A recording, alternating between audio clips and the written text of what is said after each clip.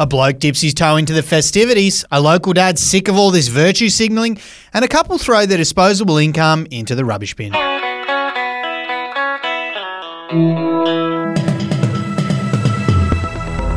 Hey, it's Effie Bateman, and this is your Daily Batuta for Monday, the 27th of February.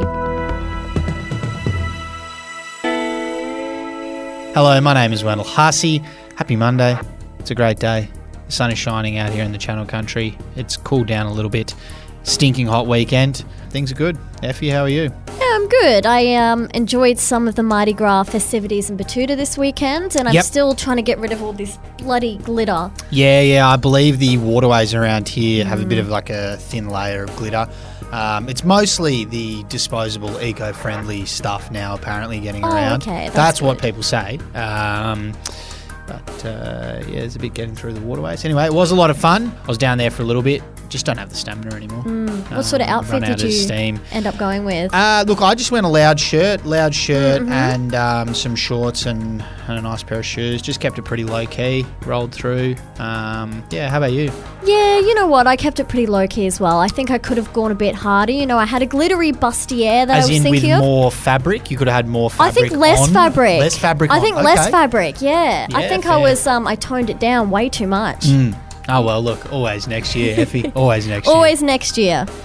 But speaking of Mardi Gras, our first article of the day is an awkward straight guy gets into the Mardi Gras spirit with a bit of glitter, but not too much. Haha. Yeah, growing up in a Catholic family, local man Zach Oakley found himself getting into the Mardi Gras spirit this weekend, even letting himself get a little bit wild with a smudge of glitter.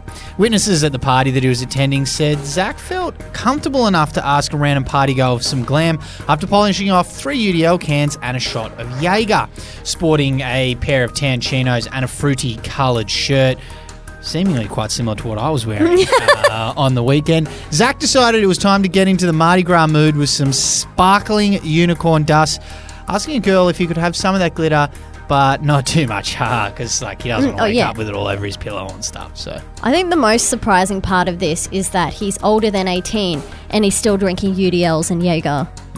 Well, I guess maybe he stopped and then he got a disposable income where he can pay $120 for a case of mixer drinks, and he thought he'd just get back into it again. I don't know. Worth noting, I think, that there is another Mardi Gras festival in Australia which never gets too much of a look in down in Nimbin. It's a celebration of all things marijuana and cannabis. So that's in a couple of months' time. Something to keep an eye on, Mardi Gras. Nice.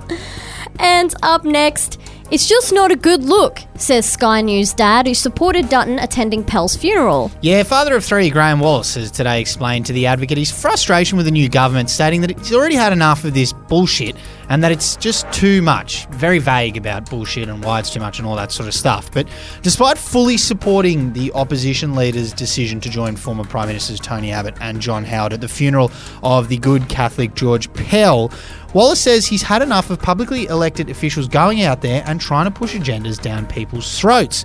His comments come after Anthony Albanese became the first sitting Prime Minister to march in the Mardi Gras parade in Sydney. And while he's been attending the parades for decades, it's the first time since his election that he's actually taken to Oxford Street during the big event, with many hailing the move as a step forward as a nation. Anthony Albanese getting in on the fun. However, Anthony Albanese was quick to hose down that praise, saying that he'd been marching for years and it should be something that's seen as normal for a Prime Minister to do, but Graham Wallace wasn't having any of it. He can't exactly put his finger on it, but he just thinks it's a bit off, and he just doesn't think a Prime Minister should be at the front of those kinds of things. So. And lastly, emerging affluent young couples splash out and buy the lavender-scented garbage bags. Lovely story of success, this one. Yuppie couple Lauren Goss and Patrick Klompers have this week made the happy realisation that being a 2-income household is pretty fucking good. Despite the increasing financial pressures of inflation and corporate profits, the pair seem to find themselves with a decent chunk of disposable income at the end of each pay cycle. Goss explained that Patty gets paid one week and then me the next week, which has allowed them to slash out money however they see fit, including their latest impulse purchase, which is some lilac-covered, lavender-scented garbage bags. And as they said to us, isn't it just incredible that we can live in a day and age where they turn garbage plastic bags into lavender-scented garbage plastic bags? It is quite incredible. So, quote of the day. Quote of the day comes from Scott Morrison, who said, I just finished watching Hunters on Prime, which is a drama about Nazi hunters with Al Pacino, and I really enjoyed it. I haven't sent the link to Josh Frydenberg yet. Right up his alley. Yeah, right. Interesting recommendation of TV I've there missed from him. Scott Morrison. Yeah. Well, look, at least he's watching TV shows rather than just secretly taking people's jobs, I guess. Anyway, that's what's making news for today. See you later.